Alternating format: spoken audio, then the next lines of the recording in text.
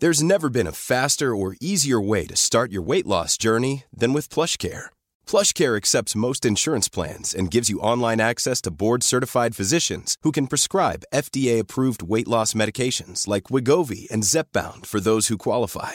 Take charge of your health and speak with a board-certified physician about a weight loss plan that's right for you. Get started today at plushcare.com/weight-loss. That's plushcare.com/weight-loss. plushcare.com/weight-loss. It's that time of the year. Your vacation is coming up. You can already hear the beach waves, feel the warm breeze, relax, and think about work. You really, really want it all to work out while you're away.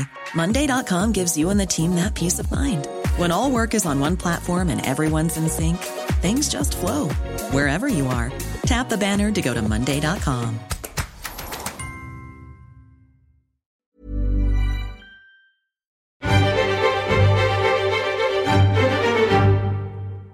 Hello, Snowflakes. Welcome back to the New European podcast with me, Steve Anglesey, the editor of the New European. Inspired by Rishi Sunak's daring and in no way already guaranteed to happen 5 pledges, here are my 5 pledges for this edition of the podcast. Pledge 1, there will be some talking on it. Pledge 2, some of the talking on it will be about Brexit. Pledge 3, some of the talking on it won't be complimentary about Brexit.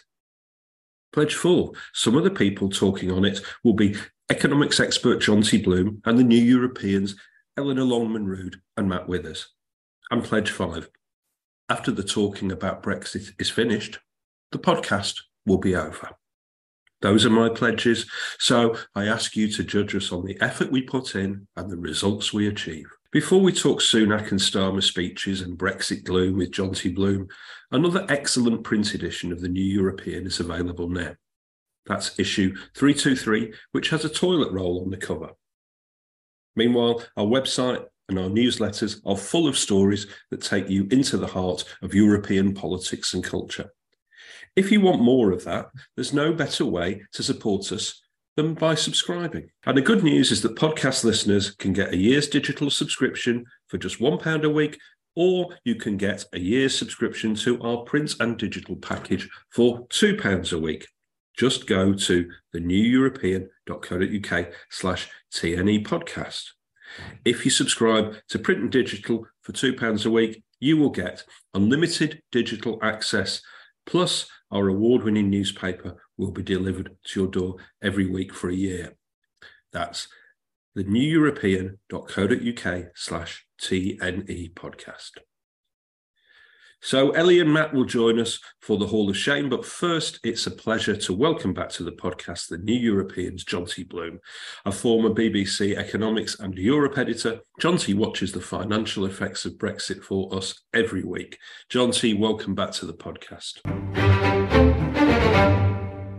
So welcome back. This week we've seen Rishi Sunak and Keir Starmer set out their stalls for 2023. What of worth was there in those speeches, and what was missing from them? Well, there was very little of worth in Rishi Sunak's speech at all. I mean, considering he's Prime Minister and he has control of the levers of power and he can basically set his own agenda, it was remarkably empty. So we'll bring down inflation. Well, inflation's already peaked and he's not in charge of bringing down inflation, so it's going to come down anyway. We want economic growth. Well, that will return before the next general election, we know. So that's self-fulfilling as well. He's going to bring down waiting lists, presumably not to the level he inherited, because that would be impossible. They've risen so far. Cutting debt. Actually, I was under the impression that debt is predicted to rise for the next 3 or 4 years. So he's either going to have to increase taxes or cut spending again to make that. And then there was a usual waffle about ending small boats. I write a blog called Jonty's Jottings every morning, and I just described it as the Cone hotline speech for this administration. Just like John Major, when he completely ran out of ideas, suggested his big idea was a telephone line you could phone up to check why there were cones on the motorway. And you know, it wasn't a big idea, and it didn't make any difference to anybody's life. And I can't see this one, these pledges making any difference either. When it comes to Starmer, he's rather cheekily stolen the Brexit slogan of "Take Back Control," and then use that to say that there's going to be far more devolution, that people are going to have control over school care and investment and things like that at a local level. But he has to be. I mean, oppositions have to be careful. They can't make spending pledges. He's not made spending pledges because the Treasury will just employ the civil servants to rip them to pieces. So it has to be a more ephemeral idea. But his general point is they can't spend their way out of this problem if they do win power, because there isn't any money left, which is quite funny because that's what the Tories said in 2010. But now there isn't any money left. And it's going to take 10 years to repair the damage. And I think he's right. I mean, if you look at what we really need to do, like increase productivity, increase growth, improve education, universities, the health service, basically build back capacity in the civil service, which has been eviscerated, that's a decade-long project. And it's not, and the results aren't going to show up very quickly at all. It's going to be quite painful. But at least he's willing to address those problems. Rishi Sunak isn't, and he's in power. Yes, I mean, he's promising to do that while running the country's economy as like a household economy, isn't he? And, you know, Starmer seems to me to be accepting that there is massive underfunding, but then he says he won't borrow to correct it and he won't move towards rejoining, which would give him some funds to correct it. And then he mentions a sort of a partnership, doesn't he? He mentions a partnership model between government and the private sector. I mean, does that sound like it adds up to anything for you? Well, the partnership thing is actually reasonably interesting on the grounds that the Conservative Party used to be called the Party of Business, and has totally destroyed its relationship with business. It's just stopped listening to the CBI or the Chambers of Commerce or any other business organisation you could speak with. Companies are desperate for workers. They nearly all want exemptions to the immigration rules. We just had a discussion today with business about the fuel allowance, that they get some support for their fuel, just like households do. Yes. And they've been told it will be much smaller than it is at the moment from March.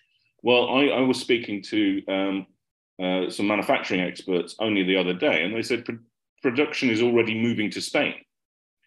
Not because energy prices are necessarily lower in Spain, but because they know that the subsidies are going to continue for at least a year or more. Yeah. And that it's impossible to make any investment decisions in the UK if you don't know what your price of energy is going to be in 3 months' time. This kind of short-termism, incompetent inability to actually give business what they desperately need, which is security and predictability, and then they can get on with the job, is just the kind of motif of this government.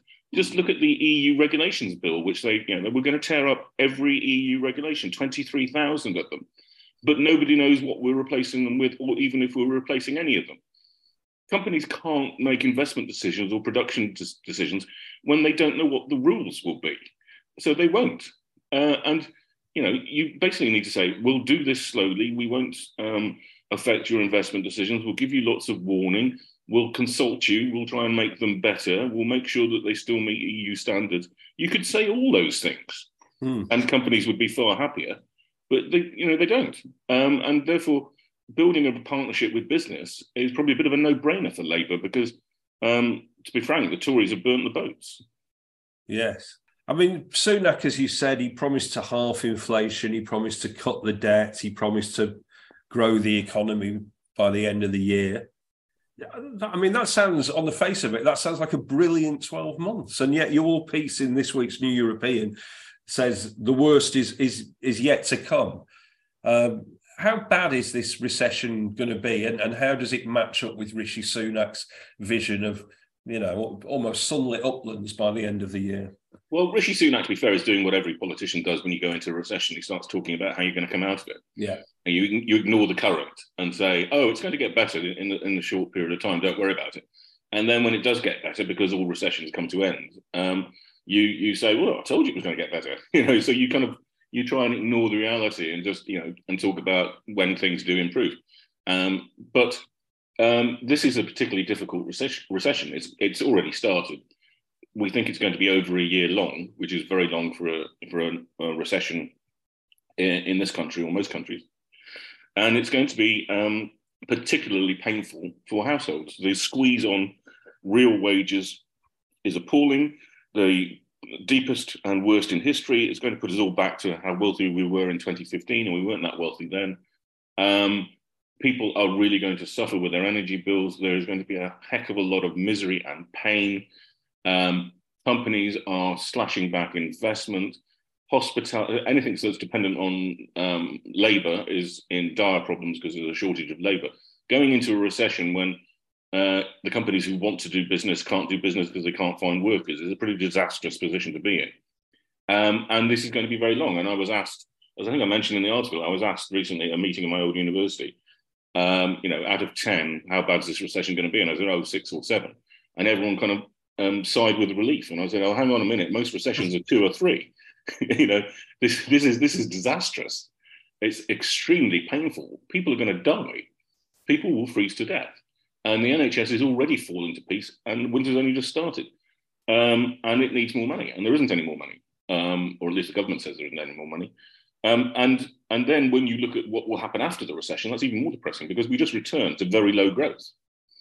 The kind of growth rate we've seen since 2010 has been economically disastrous for us. That's why we're not paid as much as we should be. That's why we're all poorer than we ought to be. It's because there's been no growth of any sustained high level since 2010.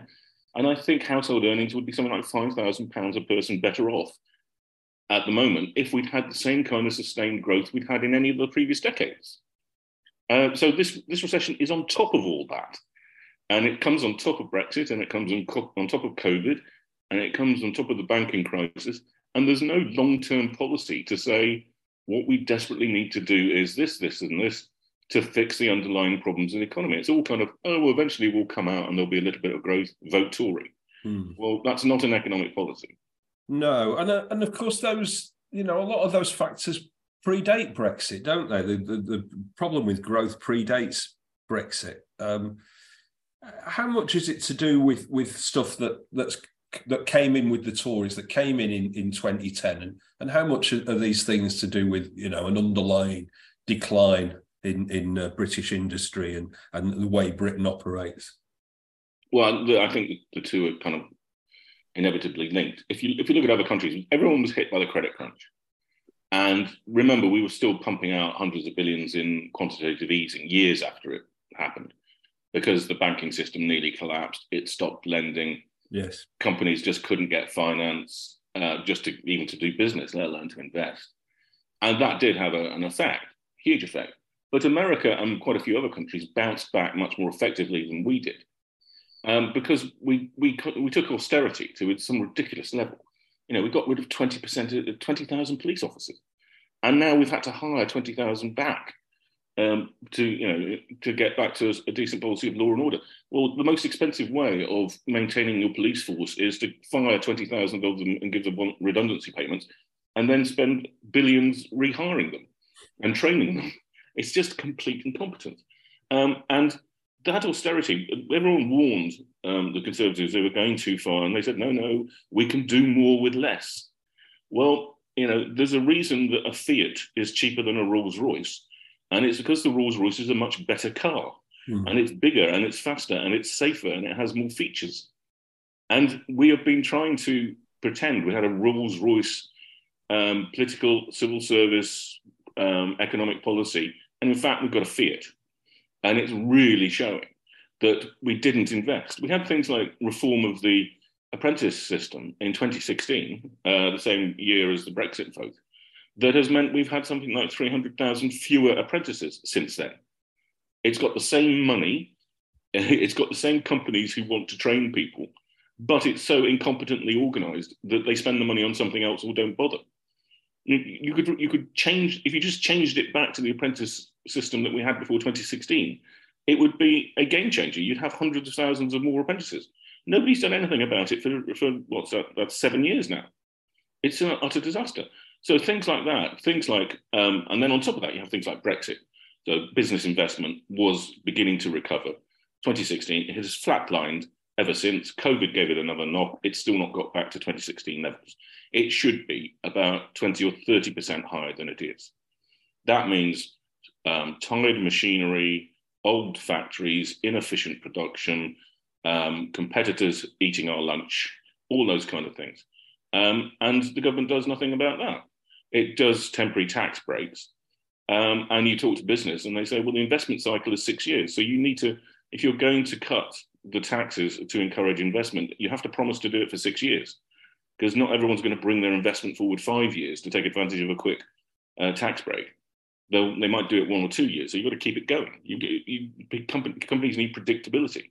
And they need to know what the tax rules are going to be in 4, 5, 6 years' time. None of this has happened.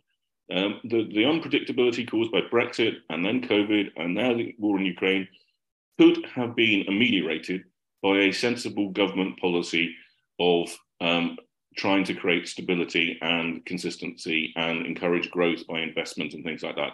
And the government just isn't governing. I was speaking to a political journalist friend of mine just last night, and she said, they don't do anything. Where is the health secretary? We've got a crisis in the NHS. I haven't seen the health secretary. I haven't seen a new policy come up. I haven't seen it's a crisis, we'll do this, we'll move resources from here to there. Nothing. And the same in every other department. They just seem to be sitting there twiddling their thumbs in the middle of a crisis. It's unbelievable. Yes, and well, I mean, the only movement that we've kind of seen in that direction seemed to be the other day when Sunak indicated that the Boris Johnson plans on social care were not going to go ahead. And whatever you think about Boris Johnson and his plans on social care, at least there was a plan for social care at long last, which everybody's been talking about for years and years, and no one's really tackled. I mean, let's talk about Steve Barclay and the NHS just a little bit more, because this is part of it as well. And mentioned in your excellent piece this week is the fantasy that you can have a high class welfare system, a high class welfare state system, in a very low tax economy. Yes, and I think maybe we should look at this in more detail in another issue. Yes, because this is what it all comes down to. If you look at spending on health in comparable countries like France, Germany, or even Scandinavia, it is 2% of GDP higher than the UK. And yet you have the Conservatives bleating on, oh, we've been shoveling money at it and it's getting worse. It obviously needs reforming. Okay, it doesn't need reforming, it needs funding. If you look at the level of investment under the last 13 years now of Conservative government, it has been the lowest since the creation of the NHS, when we have an ageing population which is increasing pressure on the NHS. This is not voodoo economics. This is just look at the figures. You cannot fund the NHS with the amount of money it is getting at the moment. And yet, every time some crisis comes up, there's a problem with middle management, or it's too bureaucratic, or it's inefficient. No, it just is underfunded. Right? I'm sure you could find reforms. I'm sure you could do something, but you need to throw another 2% of GDP at it forever, not just a one-off, investment to fix, patch things up, as Keir Starmer has accused the government of, but permanent repair and permanent investment. If you look at what happened under Tony Blair and Gordon Brown, that's what they did. There was huge amounts of money for the NHS and education. Every school I passed, was always having a new wing built under Labour. And yet, under the Conservatives, they say they're passionate about education, but they've cut spending on state schools. It hasn't kept up. So you get what you pay for. You get worse schools with really hacked off teachers, many of whom are leaving the profession because they can make more money working in a supermarket or some other job. And you rely on the people having a vocation for nursing or for health or for education. And the social care one, well, we all remember Boris Johnson walking into Downing Street, which must have been 3 years ago now, saying, I've got an oven-ready plan for social care and we're going to implement it immediately. It never happened. It took 2 years for him to come up with a policy. He didn't have a policy at all. He was lying through his teeth. And yet we know that social care is the big issue. And it's the big issue because we have an aging population that needs increasing amounts of care or they get stuck in hospital. So it's a no-brainer. We all knew this was coming. Every research body, every health expert, every NHS boss knew that if you didn't provide better social care, the NHS would grind to a halt with elderly people blocking beds.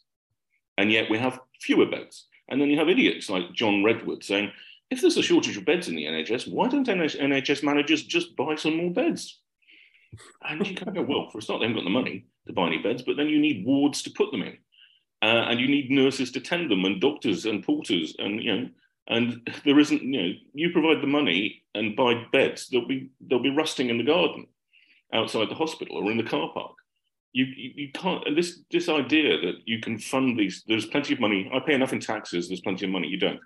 You live in an economy where we have traditionally taxed at 34, 35%, and we are trying to provide the same quality of government and care and defence and everything as countries which tax at about 42%. Yes. And that's it. The Conservatives will tell you, no, we're more efficient, we're more productive. We want people to spend their own money. We trust them to spend their own money, and you don't.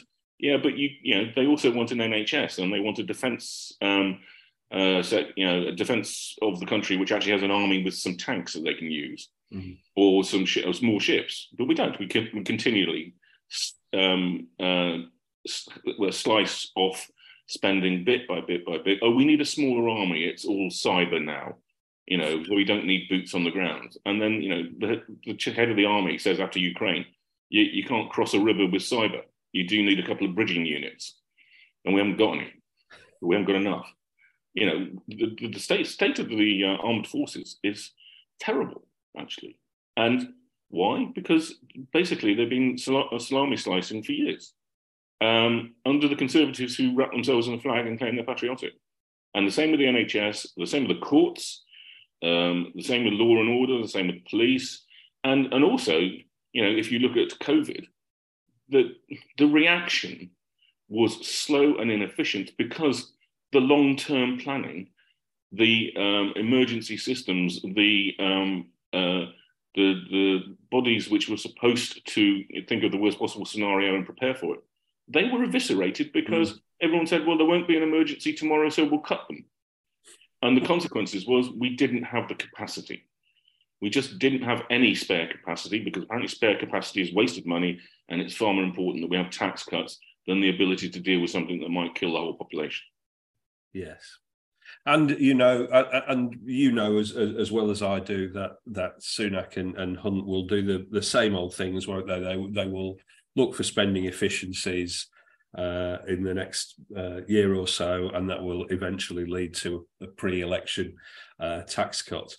And so it goes and so it goes. I mean, don't mention the Brexit or the Brexit omerta, pretty much, in force in both of these speeches, apart from Keir Starmer. He addressed it towards the end of his speech and in the questions, and he did lift the take back control slogan. I'm not an economist. The Centre for European Reform, however, they estimate that there's 40 billion a year in tax revenue lost because of Brexit. The cost of EU membership after rebates, I think we worked out to be about 10 billion a year. What could you actually do with 30 billion a year? What kind of difference would another 30 billion a year make? 30 billion. Basically, all the tax rises that Jeremy Hunt announced in his attempt to correct the quasi-quatrain budget would be unnecessary. You would have more than enough money to do that. But 30 billion is also a significant proportion of the NHS spend. So if we've lost 5.5% of the economy, which we think we have, we spend about 10% of our economy, or about 8% of our economy on the NHS. And we should be spending more. So frankly, we've thrown away half the money necessary to keep the NHS going. That's the scale of the issue. Or it's 2.5 times the defence budget, which we have to find again from a smaller tax base. Or it's all the education policy and several other departments. So, where are you going to... That's the problem. No one's talking about it, but we've lost so much money that we can't balance the books without saying, well, we're going to have tax rises for the next 3 or 4 years, carefully hidden away, all that kind of stuff. It's going to be done by freezing tax allowances and things of that nature, which people don't tend to notice. But everyone is going to be paying significantly more tax for the next 4 or 5 years in order to pay for this mess. And the obvious solution is to do something to reverse those damaging red tape at the border and trade effects and all that kind of stuff. And nobody's talking about it. To be fair to Starmer, I don't think he can talk about it at the moment. He's got to win the election, persuade the red wall Labour people who voted Brexit to vote for him, and then start trying to ameliorate it. But there's a limit to how much they can ameliorate it, because the EU says, well, you wanted to leave the customs union and the single market. We don't do special deals for mates if they don't rejoin the single market or join the customs union. There are a few things we could do. Veterinary standards, the CE mark, just stick with the CE mark so that we don't have to reinvent the wheel and re-regulate our own industries. The REACH standards for the chemistry and chemical industry are exactly the same kind of thing. And that would mean that there would be far less red tape at the border. Companies would be invested with knowing that they just had to meet the same standards as the EU and they could sell across Europe and all those kind of things. But even that is not going to bring back that 40 billion. There's no way we're getting all of that back. It might bring 1 or 2% back, but even so, the damage is just huge, and there's nothing we can do about that unless really we join the single market. Joining the single market would bring back nearly all of the better benefits. You would still have the pain that a huge economy like the UK wasn't sitting at the table making decisions, but you could live with that. It'd be a pain, and it would be really annoying, and it would not be in our best interest. But you could live with that. So rejoining the single market is the obvious solution that would encourage growth. But then on top of that, you do have all these issues we've just been talking about that the government could do and hasn't done and needs to do as well as joining the single market, which is apprenticeships and business investment and education standards and immigration and investment and infrastructure and government spending and a better health service, which improves productivity because more people can go back to work, and more house building so people can move around the country efficiently and work where they're needed most. All of these things handicap our productivity. None of those are dependent on Brexit. They're on top of Brexit. So we have the worst world. We have Brexit plus a completely incompetent government who's not doing any of the things to improve productivity that it could have done inside the EU or outside the EU. It's just a perfect storm. I mean, Rishi Sunak's speech seems to have gone down, well, it wasn't a Liz Truss 5 minutes and 4 questions and then I'm off. But it hasn't, if it was intended to reset his government or give people great confidence, it certainly hasn't done that. And it's come under criticism, even from his own side. Very, criticism from people like Nadine Dorries, you would expect, but the people criticising him in the Tory press, the Spectator, etc., etc. I mean, I think there are numerous dangers. There are internal dangers for Sunak, aren't there? And there are external dangers as well. Yeah. What could anything really blow this recovery off course now? And do you think that there will have to be more U-turns and more shifts of policy ahead? I think you're right. I think his big threat is internal. You cannot imagine a British Conservative Prime Minister making a speech like this in the past, and every sector of the right-wing press, every backbench MP, every right-wing commentator not saying, my God, that was brilliant. What the future is assured. We have a path. He's shown us the way. All we have to do, that's the kind of rhetoric you would expect to get from the sycophantic press media and politicians who know that unity is their only chance of victory and will just say, even the most incompetent speech was brilliant. This was dull, plodding, lacking in ideas. Most of the things are just obviously going to happen anyway, so there's no real change. And many of the internal and external supporters of the Conservative Party just pointed this out. And therefore, his biggest problem is internal. Nobody can vote him out in a general election until he calls one, but his own members can. destroy his prime ministership. And the problem for the Conservative Party and the country is that the Conservative Party is riven with dissent and fantasy economics and Brexit ultras and extremists who are perfectly willing to burn the house down around them if they don't get exactly what they want. And therefore, he is tiptoeing through a minefield. Just look at the Northern Ireland Protocol. You know, the DUP and the ERG within the Conservative Party want to tear it up, break international law, ruin our reputation for stability and trust and legality, purely because there are some checks on the border between Northern Ireland and the rest of the UK, which they introduced. And that would cause a trade war with the EU in the middle of a recession, which would be disastrous. It would be disastrous for our international reputation. It would be disastrous for external investment in the UK. The Americans would, throw a hissy fit. We wouldn't be, the Prime Minister wouldn't be invited to the White House anytime soon. There won't be any state presidents' visits to the UK anytime soon if we do something like that. It's economically and politically and diplomatically suicidal. But a significant proportion of the Conservative Party will try and force him to do that. And when, as we suspect, he's going to back down. We had that speech from Leo Varadkar basically saying, look, everybody went a bit too far when we were negotiating this. Let's get rid of some of the red tape and the checks. We think we can do this more nicely. And everyone goes, that's not enough. It needs to die. It needs to be totally destroyed. We're a slave state if the ECJ, the courts, the European courts have any say over any aspect of this relationship. And you kind of go, rubbish. Just get rid of the red tape. Northern Ireland's doing perfectly well. Ignore the nutters in your own party. You'll be fine. Can he afford to do that? I don't know. I think he's going to try to come to a compromise with the EU over the Northern Ireland Protocol. And a significant proportion of his own party will never forgive him for that. And they will come for him. So that's the threat for him. It's not that Keir Starmer can't vote it down. Keir Starmer can't call a general election. But 100 or so ERG members can stab him in the back, bring back Boris Johnson or John Redwood or Jacob Rees-Mogg or any of that lot, and claim that it's the purity of the cause has won, regardless of the economic damage which it will do to the country. And of course, we've got a local election in May, which will provide the ideal opportunity for them to strike.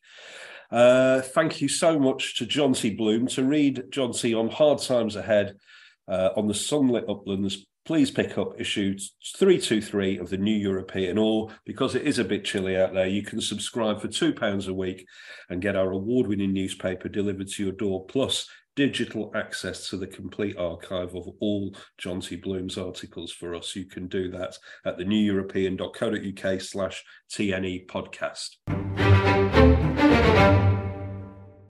Jonty Bloom there. Joining us now for the Hall of Shame, where we enshrine malignant ministers, bogus backbenchers, poisonous pundits, all of that kind of bad stuff, are the New Europeans, Eleanor Longman-Rood and Matt Withers. Welcome back to the podcast. Hello. Hi. Before we launch into the Hall of Shame, let's talk about these two speeches then. It wasn't I Have a Dream versus the Gettysburg Address by any means. Ellie, Rishi Sunak made 5 pledges, mainly things that he already knows will happen. What pledges would you like to have seen Rishi Sunak make? Yeah, you mentioned it wasn't, the speech isn't exactly going to go into the history books, which is definitely the case. There were some amusing comments before I start on these pledges that were sort of fairly obvious and things that we assume and hope would happen. People saying, okay, well, I also pledge that the sun will rise in the morning and set in the evening. I pledge to you that water is also wet, which is fairly apt on the tone. I think for me, it's not so much of what pledges I would like to have seen him made, but also more information on just actually how this is going to be achieved, and not just more vague promises that they hope they can duck and dive into the next election. And then, if it's still the case that they're on afterwards, then just keep ducking and diving it. For example, when he said, we're going to cut inflation or half inflation, which, as you mentioned, things that we imagine will be coming down anyway. Okay, fine, once that's achieved, but how is that going to happen, and what happens then after? Just a bit more long-term planning, rather than, as Starmer was sort of saying, rather than sort of plastering over and, you know, hoping to get through the next 6 months, just a bit more of a long-term vision. But then I guess then the upside of that is that maybe they're not envisioning being there for much longer than that. But just more information and roundedness about what actually, okay, is then going to come from that. How is that going to affect mortgage rates? How is that going to affect people trying to get a mortgage? And just a little bit more inspiration is, you know, I know January is supposed to be a bit of a blue month, but just a bit more inspiration. You know, he started off the speech saying something along the lines of, now's normally a time for new starts and optimism, but sadly we're not basically there, which is really how you want to get the audience and the media in the room on side. So yeah, that's my takeaway, I think. And I mean, it strikes me that the Tories have gone from somebody who was all style and no substance, then they had somebody who had no style and no substance, and now they've got somebody who has got no style. I mean, his delivery is amazing, Rishi Sunak. He is the least charismatic politician.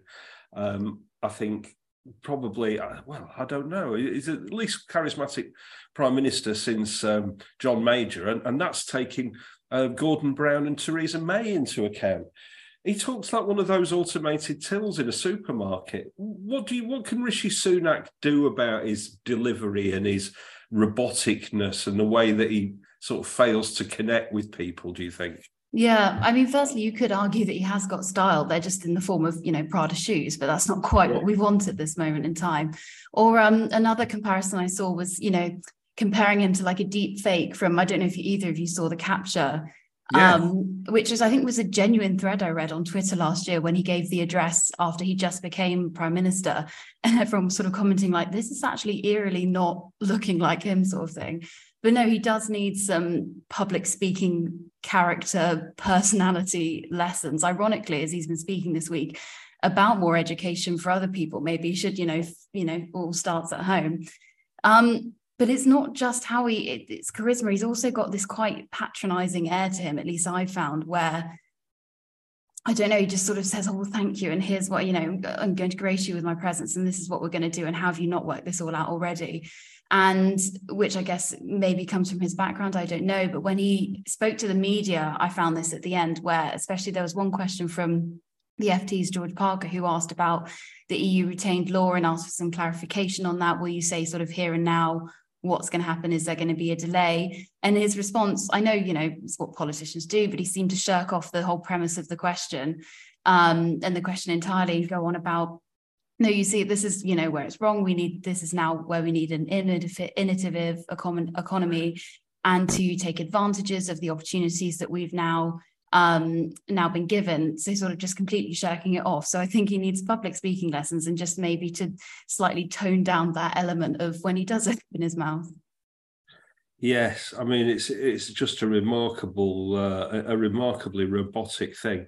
And as our designated young person, what do you think about his big idea, which, I mean, the only big idea that he seemed to announce, which is to make students study maths until they're 18, but he's going to do that at some undefined point in the future with teachers that we don't have yet? Yeah, it's I don't think it's inherently a bad idea. You know, I think we've been discussing this week, it's the norm in a lot of European countries, if not most European countries, to study maths in some way at some level up until the age of 18. But like you say, it was very vague. We don't actually know how it's going to be achieved or in what level it's going to be achieved. Even after the speech, obviously we knew about it before. Assuming, again, that it won't need to be addressed until after the next election, and who knows where we'll be by then.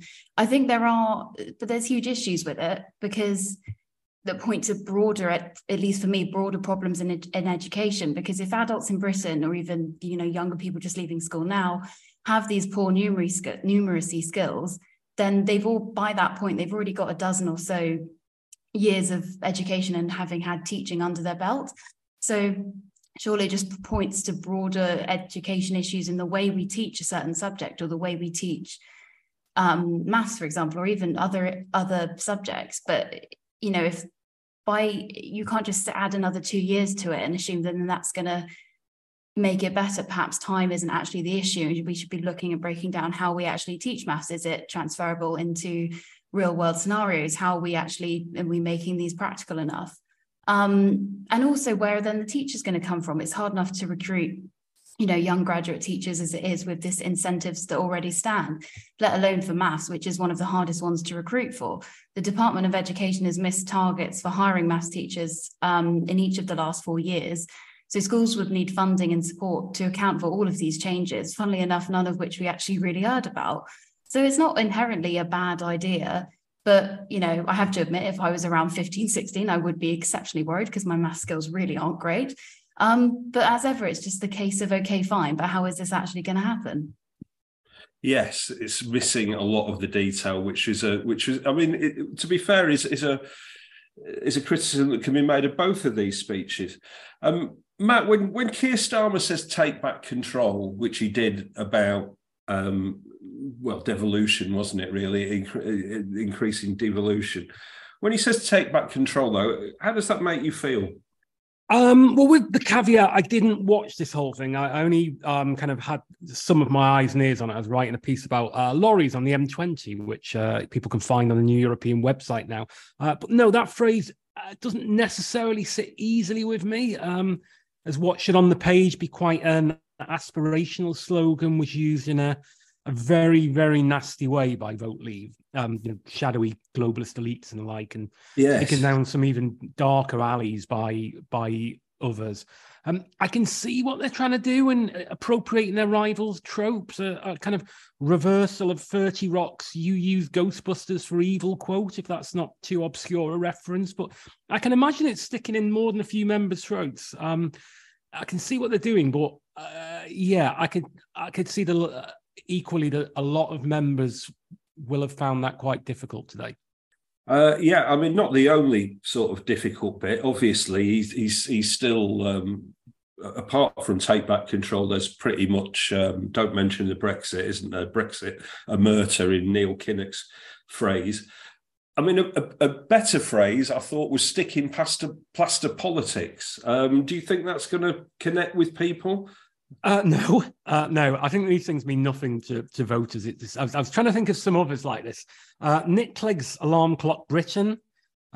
If you remember that, I don't know. No, I've forgotten about that. This was Nick Clegg was trying to appeal to what he called Alarm Clock Britain, which was people who got up when their alarm clocks went off. And the very fact that you've forgotten it is testament to what a terrible slogan that was. Ed Miliband's Squeezed Middle, which again, it doesn't mean anything to the average voter. Theresa May's Red, White and Blue Brexit, which people might recall. They mean nothing to voters and they won't even hear it. And they say in politics, if you speak to people in political communications, to keep saying something, you've got to say it over and over again to the point that you personally are sick to the back teeth of saying it. And that time, the point at which you really, really don't want to hear it again yourself, that will be the first time that it will sink in with a single voter.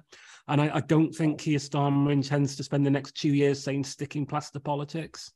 No, he seems to like saying Rishi Sunak is weak, though, doesn't he? Which I think is probably something that he will keep on saying. And is much more likely to sink in with voters. Yes, sticking plaster politics. Maybe quiet bats people. Nicola Murray's great slogan will take hold.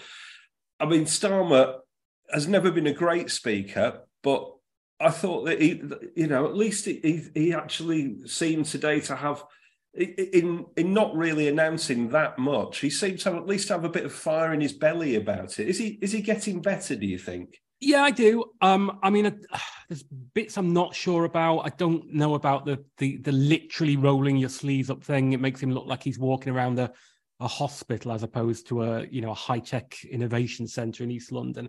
He's improving. I think he's more passionate now. He's technically hitting his beats a bit more proficiently. I say that as a stand-up comic. His arm movements and gestures are a bit more natural and less obviously performative. I'm just reminded of, I think it was probably a couple of years ago now, I interviewed Carwyn Jones, former First Minister of Wales, for the New European. And I remarked to him after the interview how much more open emotionally and how much more he gave of himself speaking to me once he'd left office. And I covered his term as First Minister, much of it. And he never gave up anything of himself then. And he said, well, look, I'm a lawyer, and that's what we were trained to do. And I think there's a lot of that with Keir Starmer. I think you are trained not to give anything of yourself up and not to be too overtly passionate. It's a bit like, footballers who are media trained the entire life out of them. So they say nothing except, the lads are down, but we go again next week. And I think Starmer needs to give a bit more of that.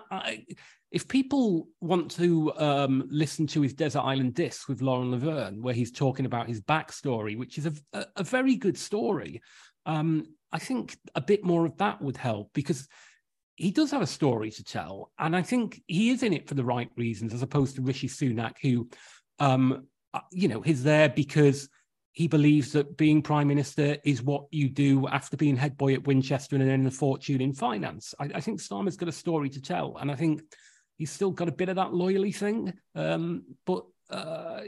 think he's a big improvement. In the time he's been there, he's really improved in a way that people like Ed Miliband over 5 years didn't. Yes, and I mean, he's canny as well, isn't he? Because if you want to seem less robotic than other people, I think the best thing to do is to do what he did today, which is to be introduced by Rachel Reeves, who for all her many qualities is frighteningly robotic. And also, he's very lucky in being against Rishi Sunak. Yes, this is very true. Rachel Reeves and Keir Starmer, by the way, always remind me of the other two from New Order, Stephen Morris and Gillian Gilbert. Never seen together in the same room. Ellie, which of the two speeches was better and why? Before I say, also, we're talking about how he cannot appear robotic, and perhaps help that he was in fact stood in front of a robotic arm or some sort of robotic He looked like Dr. Octopus. It was very strange. Assisted with then for the first however many minutes with the technical issue, he sort of sounded a bit like a Dalek. So, that probably didn't go quite in his favour, which was then resolved. But whose was my favourite? I think it would have to be Starmer's. It's not exactly my favourite decision to make in the world. As we've mentioned, neither of them were particularly outstanding nor going in the history books. But I think for no other reason than I just find it quite difficult to listen to Sunak with his way he speaks and the tone of doing so, which, as we've mentioned, needs significant education. And Matt, I mean, was Starmer's better for you? Yeah, I'll give it to Starmer for two reasons. As I say, I think his speaking's improved a great deal. Sunak reminded me of a father reading a bedtime book to his kids, which is fine, and I'm sure he is a very good father, but that's not the tone you need for a prime ministerial speech. And secondly, I think both speeches sound like they were being made by a leader of the opposition, but only one of them is the leader of the opposition. Yes, that's right. You're right about Sunak. He does have an air of I'm explaining this to a simpleton, doesn't he? About him, it's very, very much like that.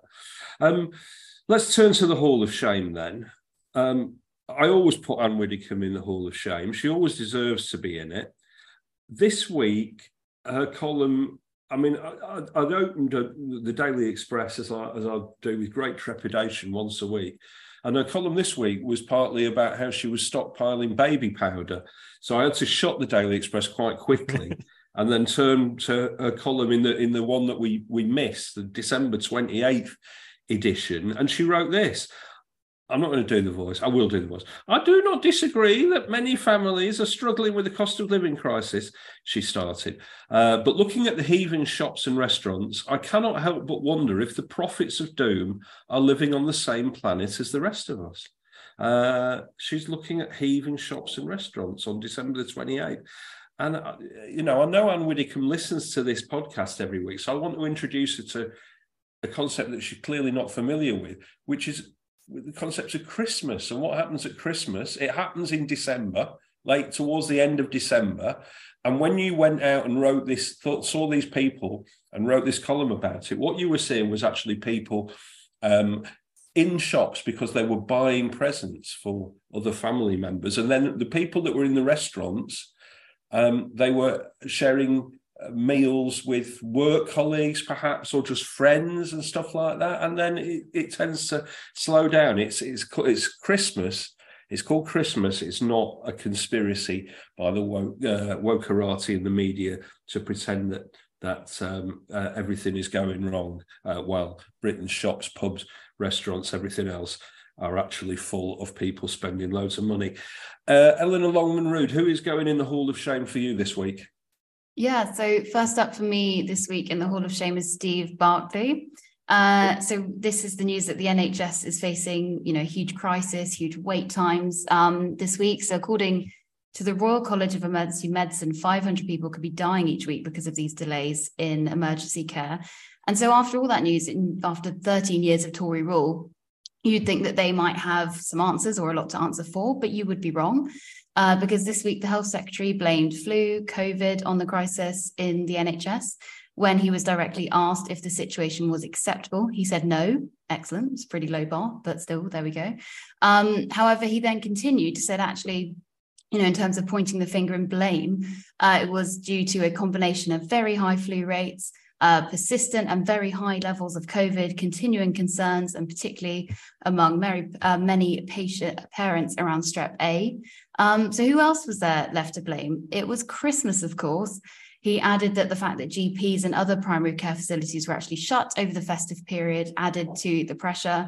And I'm quite curious as to how long this list of other people and the inanimate objects will be before he eventually contemplates turning the finger on himself and even the government, but fairly long, I imagine. And then next up for me is Matt Hancock. He's been in here numerous times over the last few months, especially during his bizarre tenure on I'm a Celebrity. But he's in here this week after the news that his book, The Pandemic Diaries, which I know we've discussed here before, which is this retrospective diary stroke ego exercise on how he triumphantly handled the pandemic. And it's officially flopped. Released on the 6th of December, it sold a humble 3,304 copies in its first week on the shelves and just 600 odd in the second, giving the indication that it wasn't really quite the stocking filler that he thought it would be or the Christmas gift you might give to a loved one. However, fear not, he is rumoured to be in the next series of Strictly Come Dancing, so any Hancock fans need not worry at all. Maybe some shiny spandex and some hot dance move may prove his third time lucky to win the hearts of the nation. And that is a thought that won't be leaving my mind anytime soon. Blimey. So Matt Hancock spandex, Anne Widdecombe's baby powder. Matt Withers, what other horrific images can you provide for us? Well, nothing that matches up to either of those, I'm very pleased to say. My first entrant this week is Virginia Blackburn, another Daily Express columnist and a firm opponent of the scourge which is working from home. This week, she decried what she calls grim news to start the year. Kiwi shoe polish is to disappear from our shelves as the demand for shiny shoes isn't there anymore. She goes on, casual is as casual does. And if we look, think and act like a loser, then that's what we will be. And it will impact on our work too. Declining standards have been going on for decades. Ripped jeans are commonplace and no one wears hats anymore. Well, at least she almost certainly approves of Jacob Rees-Mogg, but her column reminded me of Peter Hitchinson's assertion that he realised the country had completely gone to the dogs the day he saw John Major not wearing a tie on a Sunday. And anyone who reminds me of Peter Hitchens gets a one-way ticket to the Hall of Shame. But my prime entrance this week is Asa Bennett, who spent the hours before Rishi Sunak's big speech this week touring the broadcast studios, offering his unsolicited advice on what the Prime Minister should say and how. And who is this Asa Bennett? Well, he is no less than the speechwriter for Liz Truss for her entire 50 days in office. And as such is the man behind the god-awful word soups which Truss delivered with all the passion and emotion of someone explaining the fire alarm to their new au pair. So I'm tempted to applaud him for his sheer chutzpah, but instead, let's consign Asa Bennett to the Hall of Shame to reflect on his life choices. Wow. One more or two more from me. Isabel Oakeshott and Richard Tice are in the Hall of Shame. They are a gruesome twosome. Brexiteer journalist Isabel Oakeshott, leader of the Brexiteer Reform Party, Richard Tice, and they are standing in for Piers Morgan on Talk TV this week. You might have missed it. In fact, you probably have missed it. Richard Tice said this week that nothing worked anymore because Britain was broken. And Richard Tice should know, because by funding Leave EU and then the Brexit Party, he broke it. And his romantic partner, Isabel Oakeshott, recently said this on Talk TV about the nurses' strike. They're not all angels. When you're in a hospital setting, there is a lot of standing around. I'm not being funny, but there's an awful lot of cups of tea around the nurses and chit-chat. The bastards. You can get more of that on Richard and Isabel's show. It's not so much the one show as the two number twos show. And it makes me say something that I have never said before. Get Piers Morgan back on our TV screens as quickly as possible. That was the New European Podcast with Steve Anglesey, Ellie Longman-Rood and Matt Withers. Thank you to our guest, Jonty Bloom. Thanks to you for listening, as always. Thanks to John Dakin, our producer. If you don't want to miss an episode of this podcast, you can subscribe. Give us nice ratings and lovely reviews wherever you can. You can join our Facebook readers group, and you can follow us on Twitter. You can follow the New European on Twitter at the New European. You can follow me on Twitter at Sanglesey. Ellie, where can people follow you? People can follow me at @Longman_Rood. And Matt Withers, where can people follow you, and where can people see you doing comedy? Oh, well, you can follow me on Twitter at Matt Withers. For the comedy, God knows, I haven't got my calendar in front of me. You can follow me, my comedy stuff's on Instagram at Mr. Matt Withers, but I update it very sporadically. A reminder of our special offer for new subscribers. If you go to the neweuropean.co.uk/TNE podcast, you can join us for the great price of £1 a week for digital or £2 a week for print and digital. So, and that you will find at the neweuropean.co.uk/TNE podcast. So until the next time we meet, goodbye from Ellie Longman-Rood. Goodbye. Goodbye from Matt Withers. Farewell. And from me, as always, it's so long, snowflakes.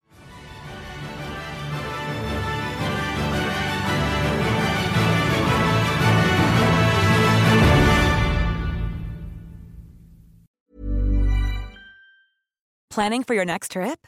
Elevate your travel style with Quince. Quince has all the jet-setting essentials you'll want for your next getaway, like European linen, premium luggage options, buttery soft Italian leather bags, and so much more. And is all priced at 50 to 80% less than similar brands. Plus, Quince only works with factories that use safe and ethical manufacturing practices. Pack your bags with high-quality essentials you'll be wearing for vacations to come with Quince. Go to quince.com/pack for free shipping and 365-day returns. When you make decisions for your company, you look for the no-brainers. If you have a lot of mailing to do, Stamps.com is the ultimate no-brainer. Use the Stamps.com mobile app to mail everything you need to keep your business running with up to 89% off USPS and UPS. Make the same no-brainer decision as over 1 million other businesses with Stamps.com. Use code PROGRAM for a special offer. That's Stamps.com, code PROGRAM.